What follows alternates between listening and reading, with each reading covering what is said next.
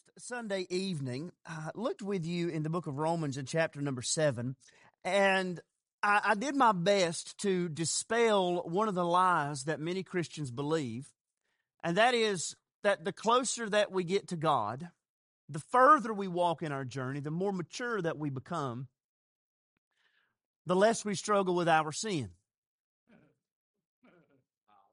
That's a lie. We know it's a lie. We know from Scripture that it's not true. We know from our own experience in life that it's not true. And yet somehow we still live or try to live as if it is true. And tonight I want to look at another one of those lies that we wrestle with, that there's just certain things, it seems like, certain propositions that we accept as true, even though the Scripture teaches otherwise, even though our own experience tells us otherwise. We still try to make our feelings, make our thoughts conform to these lies about our Christian lives that just simply are not true. The kids and I were watching a program the other night about, I don't know what it was, people with crazy pets, pet rats and pet cockroaches and all kinds of disgusting stuff like that. And there was one lady on there, she had, I don't know what kind of snake it was. But y'all listen, I've already judged anybody that has a pet snake. I know Jesus said, judge not, you be not judged, but if you got a pet snake, I've already judged you. I can't help it. But this lady had an anaconda, some sort of pet anaconda or boa constrictor that looked like it was about 30 feet long and as big around as this tape. And I thought, lady, if your beloved pet serpent ever wanted to give you a hug, it would be the last hug that you ever got. But a lot of us, as Christians, we're living with those kind of pet snakes. We've got these untruths and this confusion that we live with, and we know it can't be right. We read in the Bible it's not right, and yet we're still wrestling with these anacondas. And the one that I want to talk about tonight is this idea, and very, very simple. And you know it's not true. And yet maybe you're living like it is true, and that is that if you are a good person, you will get a good life. We believe that, though, don't we? There's something in us that wants to believe that if I try hard, if I go to church, if I read my Bible, if I'm a good person, if I pray, then everything's going to turn out my way. I've even had people tell me that. People that I've invited to church, they'll say to me, I know that I need to get back in church because my life just seems to go better when I go to church. And underneath that idea is the supposition that if I'm a good person, then I'll have a good life. And that if I really, really am walking with the Lord, then I'm not going to have any prayers that go unanswered. I'm not going to have any burdens that are so heavy I can't carry them. I'm not really going to struggle through pain. I'm not going to hurt. I'm not going to suffer. And we live in that. And one of the things that happens to us as believers is that when suffering does come, because it is inevitable, we start to sift through the details of our lives like a TV show detective, looking for the clue, looking for the fingerprint that explains why we're hurting the way that we are. So I want to take you into the Word of God tonight to a place where Jesus himself confronted this idea head on. And it's in John chapter number 9. John chapter number 9. And I'll just read us a handful of verses tonight, but I really want to bring in detail from the entire chapter. John chapter number 9 and verse 1.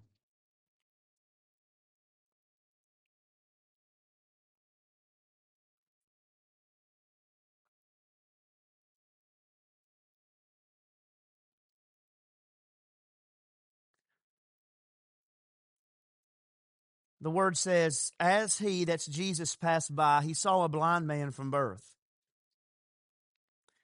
And his disciples asked him, Rabbi, who sinned, this man or his parents, that he was born blind? Jesus answered, it was not that this man sinned or his parents, but that the works of God might be displayed in him. We must work the works of him who sent me while it is day. Night is coming when no one can work. As long as I am in the world, I am the light of the world.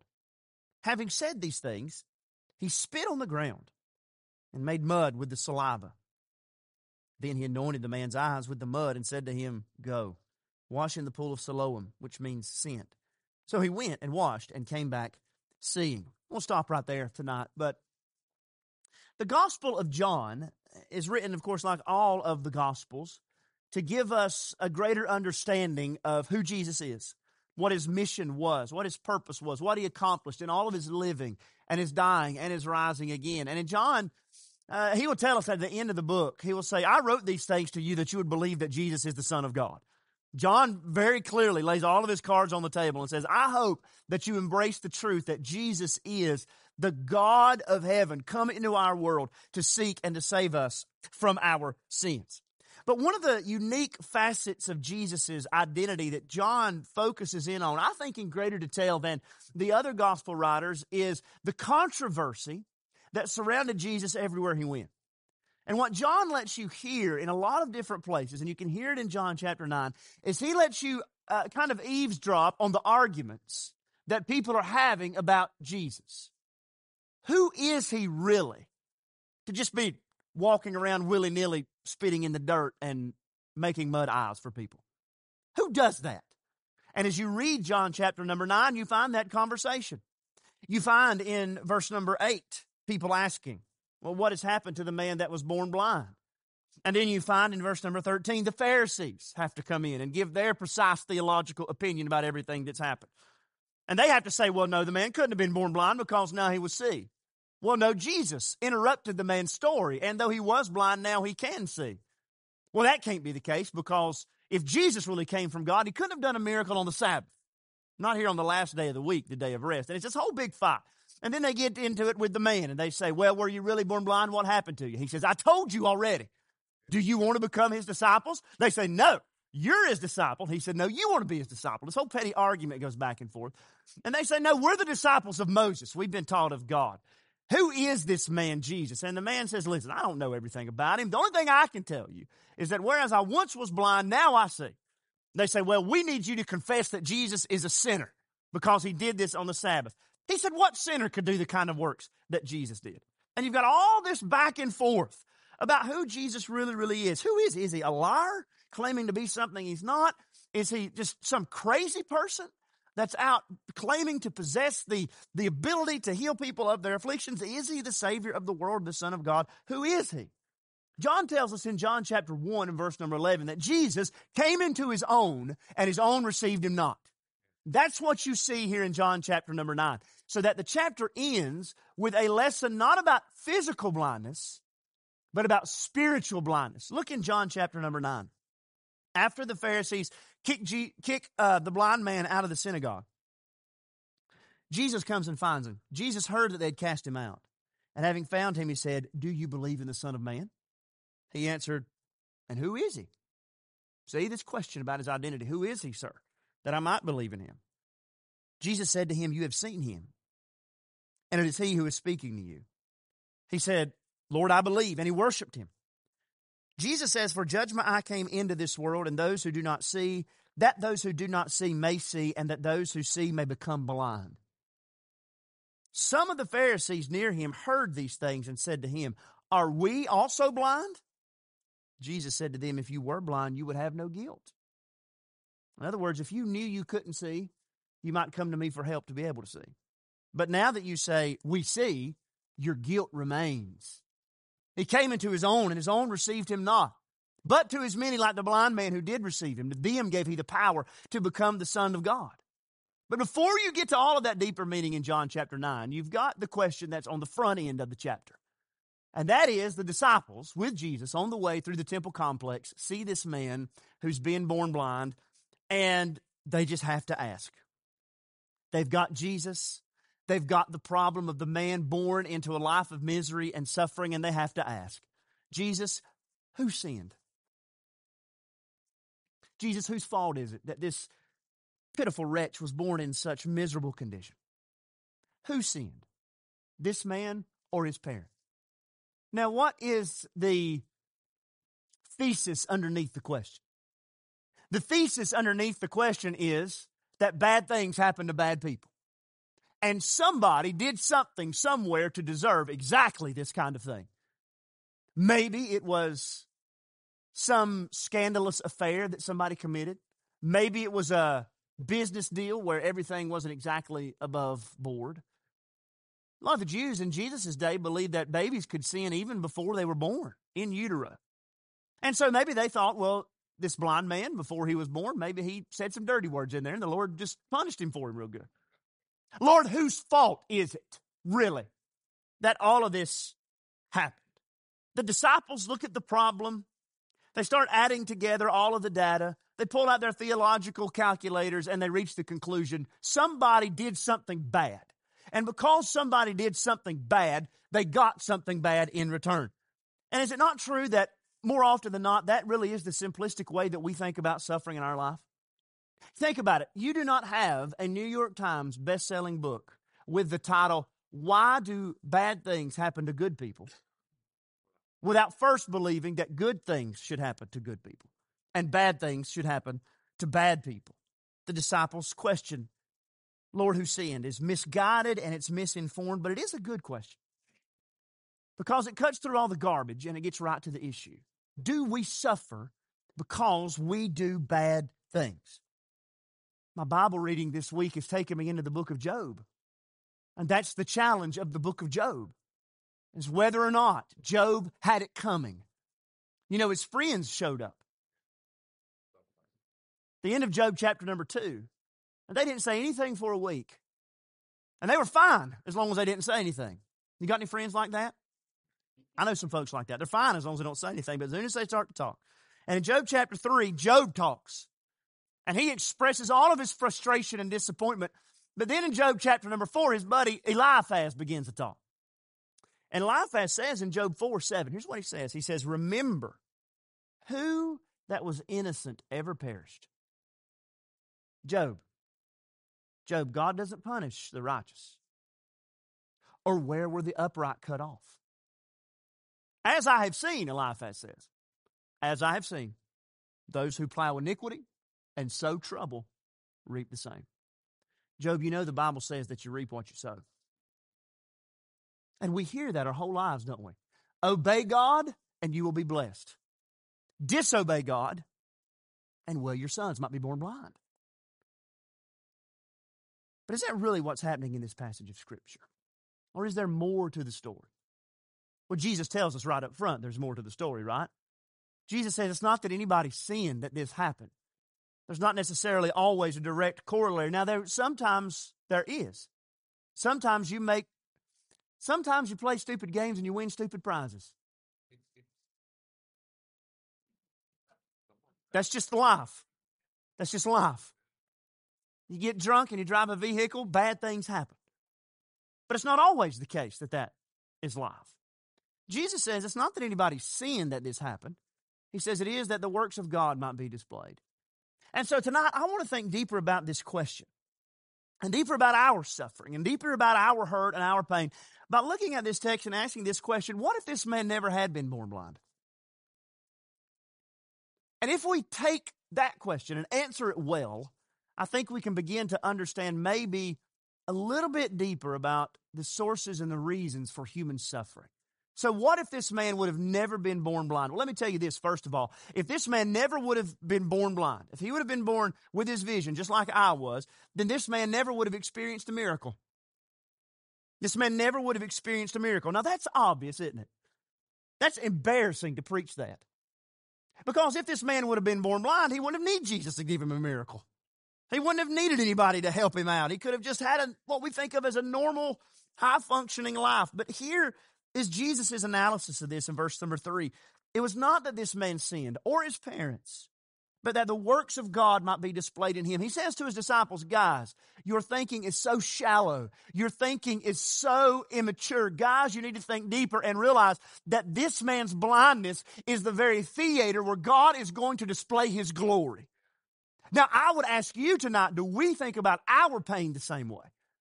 Do we think about our suffering and our darkness as the place where God is going to reveal his power and where God is going to reveal his grace? Because often as the people of God, we make the fatal mistake of believing that our suffering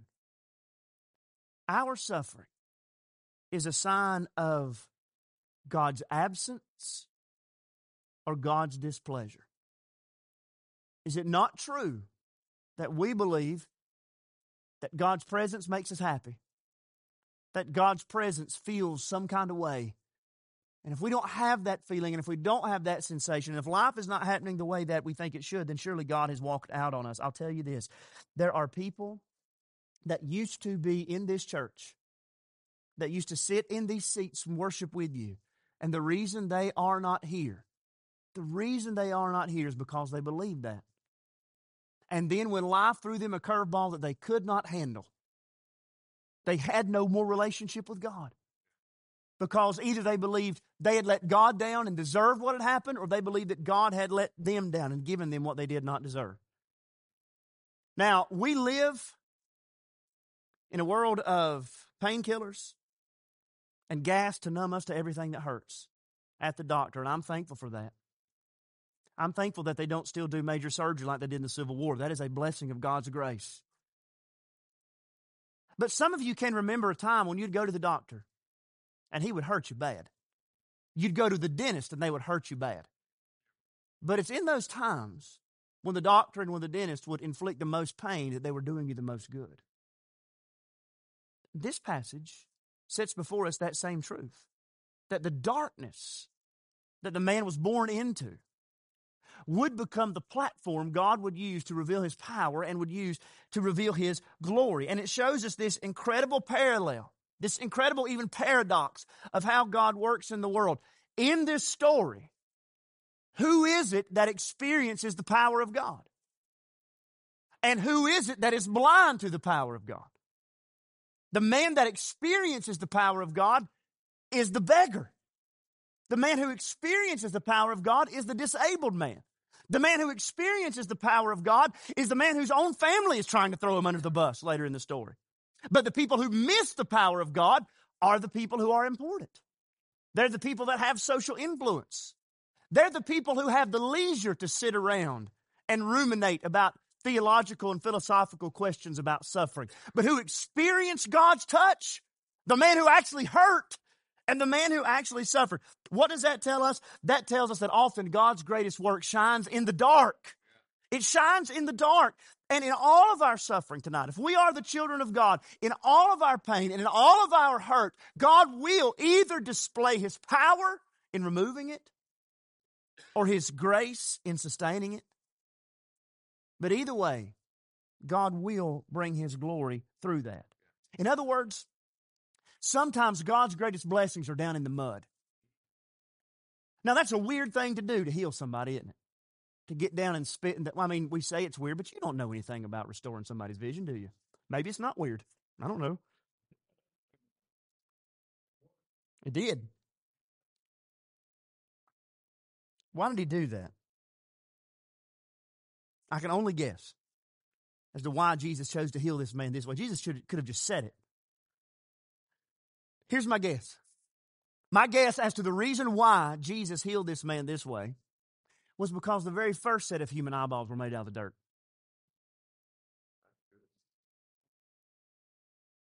And I think in this moment, Jesus is identifying Himself as the God who made that first set of human eyeballs. And I think we should see Jesus doing that, particularly as He says in verse number 5, I am the light of the world. Taking upon Himself, we saw this in Sunday school today at His arrest in John chapter 18, taking upon Himself that Old Testament identification of Yahweh as the I am. Jesus is saying, I am the light of the world. And so where is it that our God displays His glory, really, in the Bible? Where does God really display His power? He displays it to people who need it. He displays it to the Israelites when they're standing there looking at the impassable Red Sea with Pharaoh's army behind them at an impossible crossroads. That's where God displays His power. I've told you before, and I will tell you again, that the story is not Daniel in the pet store. The story is Daniel in the lion's den. God didn't display His power at the pet store when they had puppies on sale 2 for $1. He displayed it in a lion's den with hungry, ravenous lions. He displays His power with sinners that cannot be saved. When He saves them, with the blind that cannot be fixed. That is our God. And that's still where He works in our lives too. And so those moments of hurt, those moments when you feel as if God has abandoned you, those moments when you feel that God is distant from you, those are likely the moments when our God is doing His greatest work. And if nothing else, you could know today from this story that your pain is in the hand of the same Savior who spit in the mud and made a new set of eyeballs. And your pain is in the hand of the same Savior who formed Adam out of the dust of the garden. And your pain is in the hand of the same Savior who was nailed to a cross and who conquered death and who determines your future. And if that's true, then there's more happening than just, I did something wrong and now things are going wrong. If the man would not have been born blind, he would not have gotten his miracle. If the man would not have been born blind, he would not have been useful. The disciples see this man's suffering as a product of his failure or his parents' failures. Jesus sees it as an opportunity to reveal Himself as God. It was an opportunity to show His glory. And Jesus showed His glory not just in the miracle of giving the man eyes, but in the testimony that came out of that miracle. And this is the part of the story that we as Baptists, we gravitate to because we love to see somebody who's just experienced Jesus standing up with boldness saying, listen, I don't have all the answers. The one answer I do have is that I used to be blind and now I see. And that's what this man does when he's questioned by the Pharisees. But hear me, if this man would not have been born blind, he never would have had the opportunity to say, I once was blind, but now I see. All he could have said was, I could see then and I can see now. And nobody would have cared. Nobody would have cared. You don't care that I can see all of y'all, and I don't care that you can see me. That's just life. But for somebody to be born into darkness and then to experience the light of this world because they were touched by the light of the world, man, that's a story people want to hear. And I guarantee you, think about this. Every time you have ever sang Amazing Grace in your life, you have taken this man's testimony, his words, and put them in your mouth and sung them from your heart when you have said, I once was blind, but now I see. And I guarantee you that when you get to heaven, you meet this man and you say, brother, was it worth it being born blind? He would look at you and say, knowing that all those people, every time they sang that hymn, took my words and put it in their heart, it was worth it. It was worth it to be made useful. And so, as he's cured of his blindness, he becomes a living parable. As he highlights the blindness of the Pharisees, it was his disability, his deformity, his weakness that made him useful in the hand of God. Let me say that to you again. It was his weakness that made him useful in the hand of God. So many times it is the details of our story that we would erase if we were able, that make us useful and make our story compelling to others for the sake of the Lord. It's often in the strain of life that God makes us the strongest. And it's often the grit of life that God puts inside of us that transforms us into pearls of God's treasure. I mean, just think about it. Was Moses really useful to the Lord at 40? The Bible says he wasn't. I mean, he was educated. He was self-confident. He was capable. He even recognized injustice when he saw it, and as a man of action, took it into his own hands. But all he did was murder some guy and bury him in the sand. But after 40 years in exile, 40 years of being forgotten, 40 years of following his father-in-law's sheep around the desert. Can you imagine anything worse than working for your father-in-law for 40 years? After 40 years of working for his father-in-law in obscurity for all of that time, he learned what it meant to shepherd people through the wilderness for 40 years. And what did he do with the next 40 years of his life? He shepherded people through the wilderness for 40 years. Was Samson ever really useful until he went blind? Was Jacob ever really able to walk with the Lord until he walked with a limp? Here's one. As Baptists, one of our great heroes, the closest thing that we have to a saint as a Baptist is the missionary Lottie Moon. If you know much about her life, you know that Lottie Moon is a missionary to China, was a single lady, and was able to do much more. as a single lady than she would have been if she was married and if she would have been a mother. But while we know Lottie Moon's name, does anybody know the name Crawford Toy? Crawford Toy was Lottie Moon's fiance. He was a professor at Southern Baptist Theological Seminary. Went on to teach Hebrew studies at Harvard Divinity School. But she broke up with him because his theology was drifting into a harmful direction, and she recognized it. And he had no desire to go to China. She recognized that's where God had called her. If it wasn't for that breakup and that pain, would she have been as useful? Paul says in 2 Corinthians chapter number 12 and verse number 7, so to keep me from becoming conceited because of the surpassing greatness of the revelation. Now, let me just interrupt Paul right there and tell you this, that most all of us struggle with pride. We do. In fact, that's about the only thing that we struggle with, and everything else is just a symptom of that struggle. About all of us struggle with pride. We're just too proud to admit it. But Paul actually had something to be proud of. You know, we're proud when we invite somebody to church. Paul wrote the Bible, and he's just said in 2 Corinthians 12 that he had a vision where he was caught up in the third heaven. I spray Roundup on the weeds at a work day, and I feel like somebody should pat me on the back. Like, look at me down here serving the Lord. Paul actually had something to be proud of. But the Lord knew that that pride could fester into something that would make him useless, because Paul could become more about Paul than he was about Jesus. So to keep me from becoming conceited, a thorn was given me in the flesh, a messenger of Satan to harass me, to keep me from becoming conceited. 3 times I pleaded with the Lord about this, that it should leave me. But he said to me, my grace is sufficient for you, for my power is made perfect in weakness.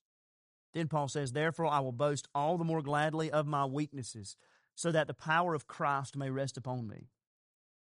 For the sake of Christ, then, I am content with weaknesses, insults, hardships, persecution, and calamities, for when I am weak, then I am strong. Paul said, for the sake of Christ, then I am content with weakness. You know what that tells me? That tells me that the thorn worked. It worked, because a conceited person does not say, for the sake of another, I am content with weakness. The thorn worked to keep him useful. Take your hymn book. Here's something we hadn't done in a while. Take your hymn book and look on page number 843.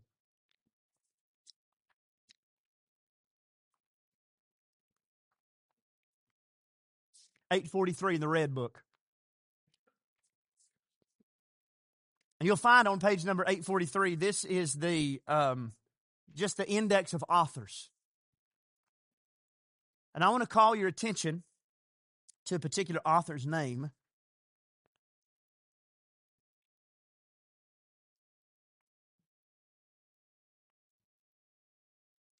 Page number 843, you'll see in the top left-hand corner that this is the end of the authors whose names begin with the letter C. And then you begin with the authors whose names begin with the letter D. But look back about halfway in those remaining names that begin with the C and find the name of Fanny Jane Crosby. You have her name right there? It says she lived from 1820 to 1915. And I counted in this particular hymn book that we have here, there are, I believe, 16 of her songs that she wrote in our hymn book. 16. Of the 8,000 that she wrote in her life. Songs like Jesus, Keep Me Near the Cross. Blessed Assurance. To God be the glory, great things He has done. And on and on and on. Fanny Crosby wrote the soundtrack to my childhood. And Fanny Crosby was blind. She wasn't born blind. But as a small child, she suffered an eye infection, and the family hired what they thought was a doctor who turned out to just be a local idiot and who concocted a poultice and put on her eyes that blinded her for the rest of her life. Spent all of her life in the dark. And yet her words and the expressions of her heart and her heart of faith have given voice to so much of our own spiritual lives. Here's what she said. It seemed intended by the blessed providence of God that I should be blind all my life. And I thank Him for the dispensation. She said, if perfect earthly sight were offered me tomorrow, I would not accept it. I might not have sung hymns to the praise of God if I had been distracted by the beautiful and interesting things about me. Those parts of our lives we wish we could remove because they hurt, those things make us very useful. Third, if this man would not have been born blind, he would have never seen Jesus. He would have never seen Him. You think about it. He wouldn't have been at the temple that day. He was at the temple to beg. But his path never would have crossed with Jesus because what would he have been doing? Literally anything else. He would have been at work or, whatever. He was the Little League game. I don't know what he would have been doing, but he wouldn't have been here doing this. And so this man who begins this story in blindness ends with vision. This man who begins as just a problem where the disciples of Jesus can figure out their theology of evil. This man begins the story in dark and he ends in the light. He begins as a problem to be solved. He ends as a person with a story. And he meets back up with Jesus after all the smoke clears in verse number 35. And Jesus asks him, do you believe in the Son of Man? Now the man knows without having, remember he hasn't actually seen Jesus. He hasn't seen Jesus. He's heard Him. He recognizes His name and His voice. So he knows who he's talking to. Do you believe in the Son of Man? Messianic title from Daniel chapter number 7. Do you believe in the Messiah? Have you accepted the Savior? That's what Jesus is asking him.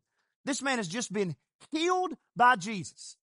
He is going to be low-hanging fruit, a perfect target. He is going to be susceptible to anything Jesus tells him. Jesus has just given him the ability to see, and he says, well, who is the Son of Man? Now, look, you made me see. You tell me who the Son of Man is, and I'll believe in Him. Look at how Jesus answers in verse number 37. Who is the Son of Man that I might believe in Him? Jesus answers and says to him, you have seen Him. Now, that's not just Jesus saying you're looking at Him, even though it is Jesus saying you're looking at Him. That's Jesus saying you're looking at Him, and when you woke up this morning, you couldn't look at anything. And who is it that made the difference from your darkness and your light? Jesus says you have seen Him, and the one speaking to you is me. You never saw the sun came up. You never saw the sun come up. But now you've seen the Son of God. It's me. And the Bible says that he believed and that he worshiped. And then, in what is, I think, the true point of the story, he's set in contrast with the Pharisees, who are in their spiritual darkness because they cannot admit to their blindness. They can't be honest. It's a powerful word about the Pharisees. The Pharisees missed Jesus because they could not be honest about themselves. So what you're supposed to take away from this story, I think, is that there's, as difficult as it is for us to imagine being born blind or being stricken with blindness, there's actually something worse than being blind. And that is living in the dark spiritually. Missing Jesus is worse than being born blind. Spiritual darkness. But if this man would have been born with his sight, he never would have met Jesus to believe in Him and to worship Him. So it is that this whole interaction was a setup for God to do what only He could do and to give this man more than he ever could have asked for. This man started the day and all he wanted was a few quarters in his can to buy a sandwich and to get through another day until he could beg again. But by the time the day's over, he can see and he's met God. God not only gave him new eyes, but He gave him a new heart. And it's a good reminder for us tonight that our God always gives us more than we ask for. Always gives us more than we expect. And I would suspect that even if you cannot see the end of the story, that tonight our Savior is doing the same thing in all of your hurt. As much as we might try and simplify it and say, well, something bad happened to me, and so that must mean I did something bad to deserve it. The truth of the matter is that God is probably doing something far greater than you can imagine in your pain. Far greater than you could ever comprehend, far greater than you ever could dream or ever could pray for. Arthur Pink said about this passage, he said, of this we may be sure, that whatever is for God's glory in us will bring blessings to us. Whatever is for God's glory in us will usually bring His blessings to us. I read this week the story of two men, Bill Walton and Bob Gross, who played for the Portland Trail Blazers for the NBA, and they were the championship team in 1977.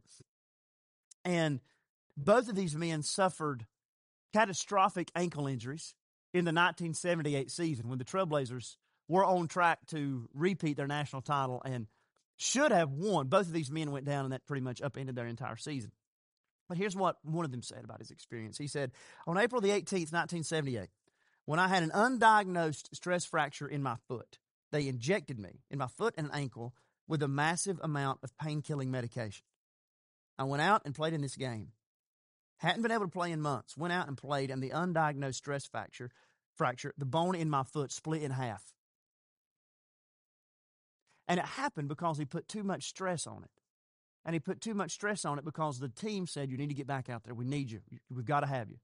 And so what we'll do is we'll inject these painkillers into your foot. And it won't hurt you anymore. It won't bother you. You'll be able to play like you've always played, and you won't feel a thing. Bob Gross, same team at the same time, said, I didn't feel anything when the bone fractured. I only heard the noise. We all wish we could ignore pain, don't we? We all wish we could numb ourselves to it, make it go away, and live in a way that does not hurt.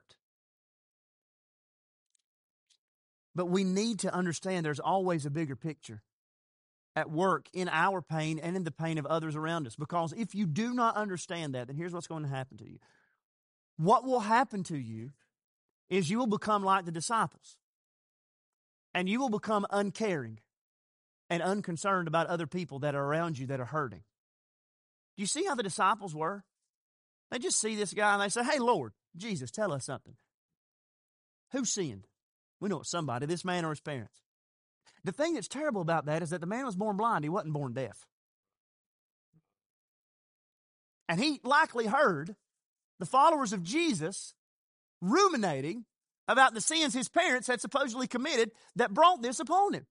They're totally callous and totally uncaring. Why? Because they think, well, this is just what people deserve. Do we not do the same thing? Do we not do the same thing? People suffer. Well, they just should have made better decisions. Should have raised their kids better. Should have been smarter with their money. Never should have took those drugs. People become problems, or people become invisible. Verse number 8, after the man is healed, everybody's just amazed. But then listen to what happens. The neighbors and those who had seen him before as a beggar were saying, isn't this the man who used to sit and beg? Some said, oh, it's him. Others said, nah, but he's like him. You know what that tells me? It tells me these people saw him, but they never really saw him. Because when it counted, they didn't recognize him. Is that him? I don't know. It looks kind of like him, but I don't know. You ever see those people that are begging for money by the side of the road with a sign that says, we'll work for food? You ever see them without really seeing them? That's what they're doing to this man. His problem has just become part of the background and nobody really saw him. The people walking with Jesus didn't see the man. They just saw a problem. And that's what will happen to us. If all we ever think is, well, put bad in, you get bad out. Life is just a big vending machine and they should have done better. But you won't get by with that forever. And the reason you won't get by with that forever is because eventually you're going to hurt. Eventually, it's going to be your children. Eventually, it's going to be your problem, your challenge, your sickness, your struggle. And then you're going to have to do some digging. And so many times we dig and dig and dig in our hearts and we dig in the wrong direction and we ask ourselves, God, what did I do to deserve this? And we may say that in a way that is accusing ourselves. We may give in to despair, or we may say it in a way that is accusing God. God, what did I do to deserve this? I've been faithful my whole life, and look what you've done to me. But at root, that is always self-righteousness. It's always self-righteousness. The belief that God owes us. And really, self-righteousness is always just self-reliance. This man would have been born blind. He wouldn't have needed Jesus. And a lot of us are trying to be really, really good in life so that we always get good out of life, so that we never really need Him, so that we never really need to trust Him, so that we can push back those days that make us fall helpless at His feet, so that we can fight those moments when we have to cry out to Him and say, God, I don't understand, so that we can always be in control. It's our goodness, our morality, and all the answers to all the questions that we've got filed away like the disciples were trying to file away. Is that just a means for us to have control over our lives? Is that just a means for us to keep everything together? Or do we realize that even with all of our vision, even with all of the good things that we do enjoy in life, the truth is we still need Jesus just as much as a blind beggar did in John chapter 9. I need my life to be the theater where He shows His power and He shows His glory. And if I have to hurt to do that, I promise you, one day it will be worth it. Fanny Crosby, whom I mentioned a minute ago, she said that she really had no problem being blind most of her life. Because she said, when all's said and done, the first face I'll ever see is Jesus. And I'll just tell you this, not to minimize your pain, not to ignore what hurt you may carry today. But when you see Him, it'll be all right. When you see Him, it'll be okay. Let's pray. Father, we are thankful, Lord, even for hard days and for real pain and for scars that we carry. Because it's in those moments that you bring us in our helplessness to Jesus. Cast us upon His mercy, and He never fails. God, there are people that are here tonight that are suffering, and Lord, their thought really is like the disciples. Well, somebody must have done something to deserve this. And Lord, maybe they're accusing you, or maybe they're accusing themselves. God, I pray that you would help them to examine themselves. But Lord, I pray that you would also help them to think about your purposes, your plans, and your power at work in their lives. God, we would say with this blind man, Lord, do your work in us. Lord, even if your work looks like you spitting in the mud and making us go wash it off, even if it's absurd and backwards and illogical to our minds, do your work in us. Show your glory through us. Meet with us, God, when we meet again, and go with us until we do. And keep us useful. And we pray in Christ's name.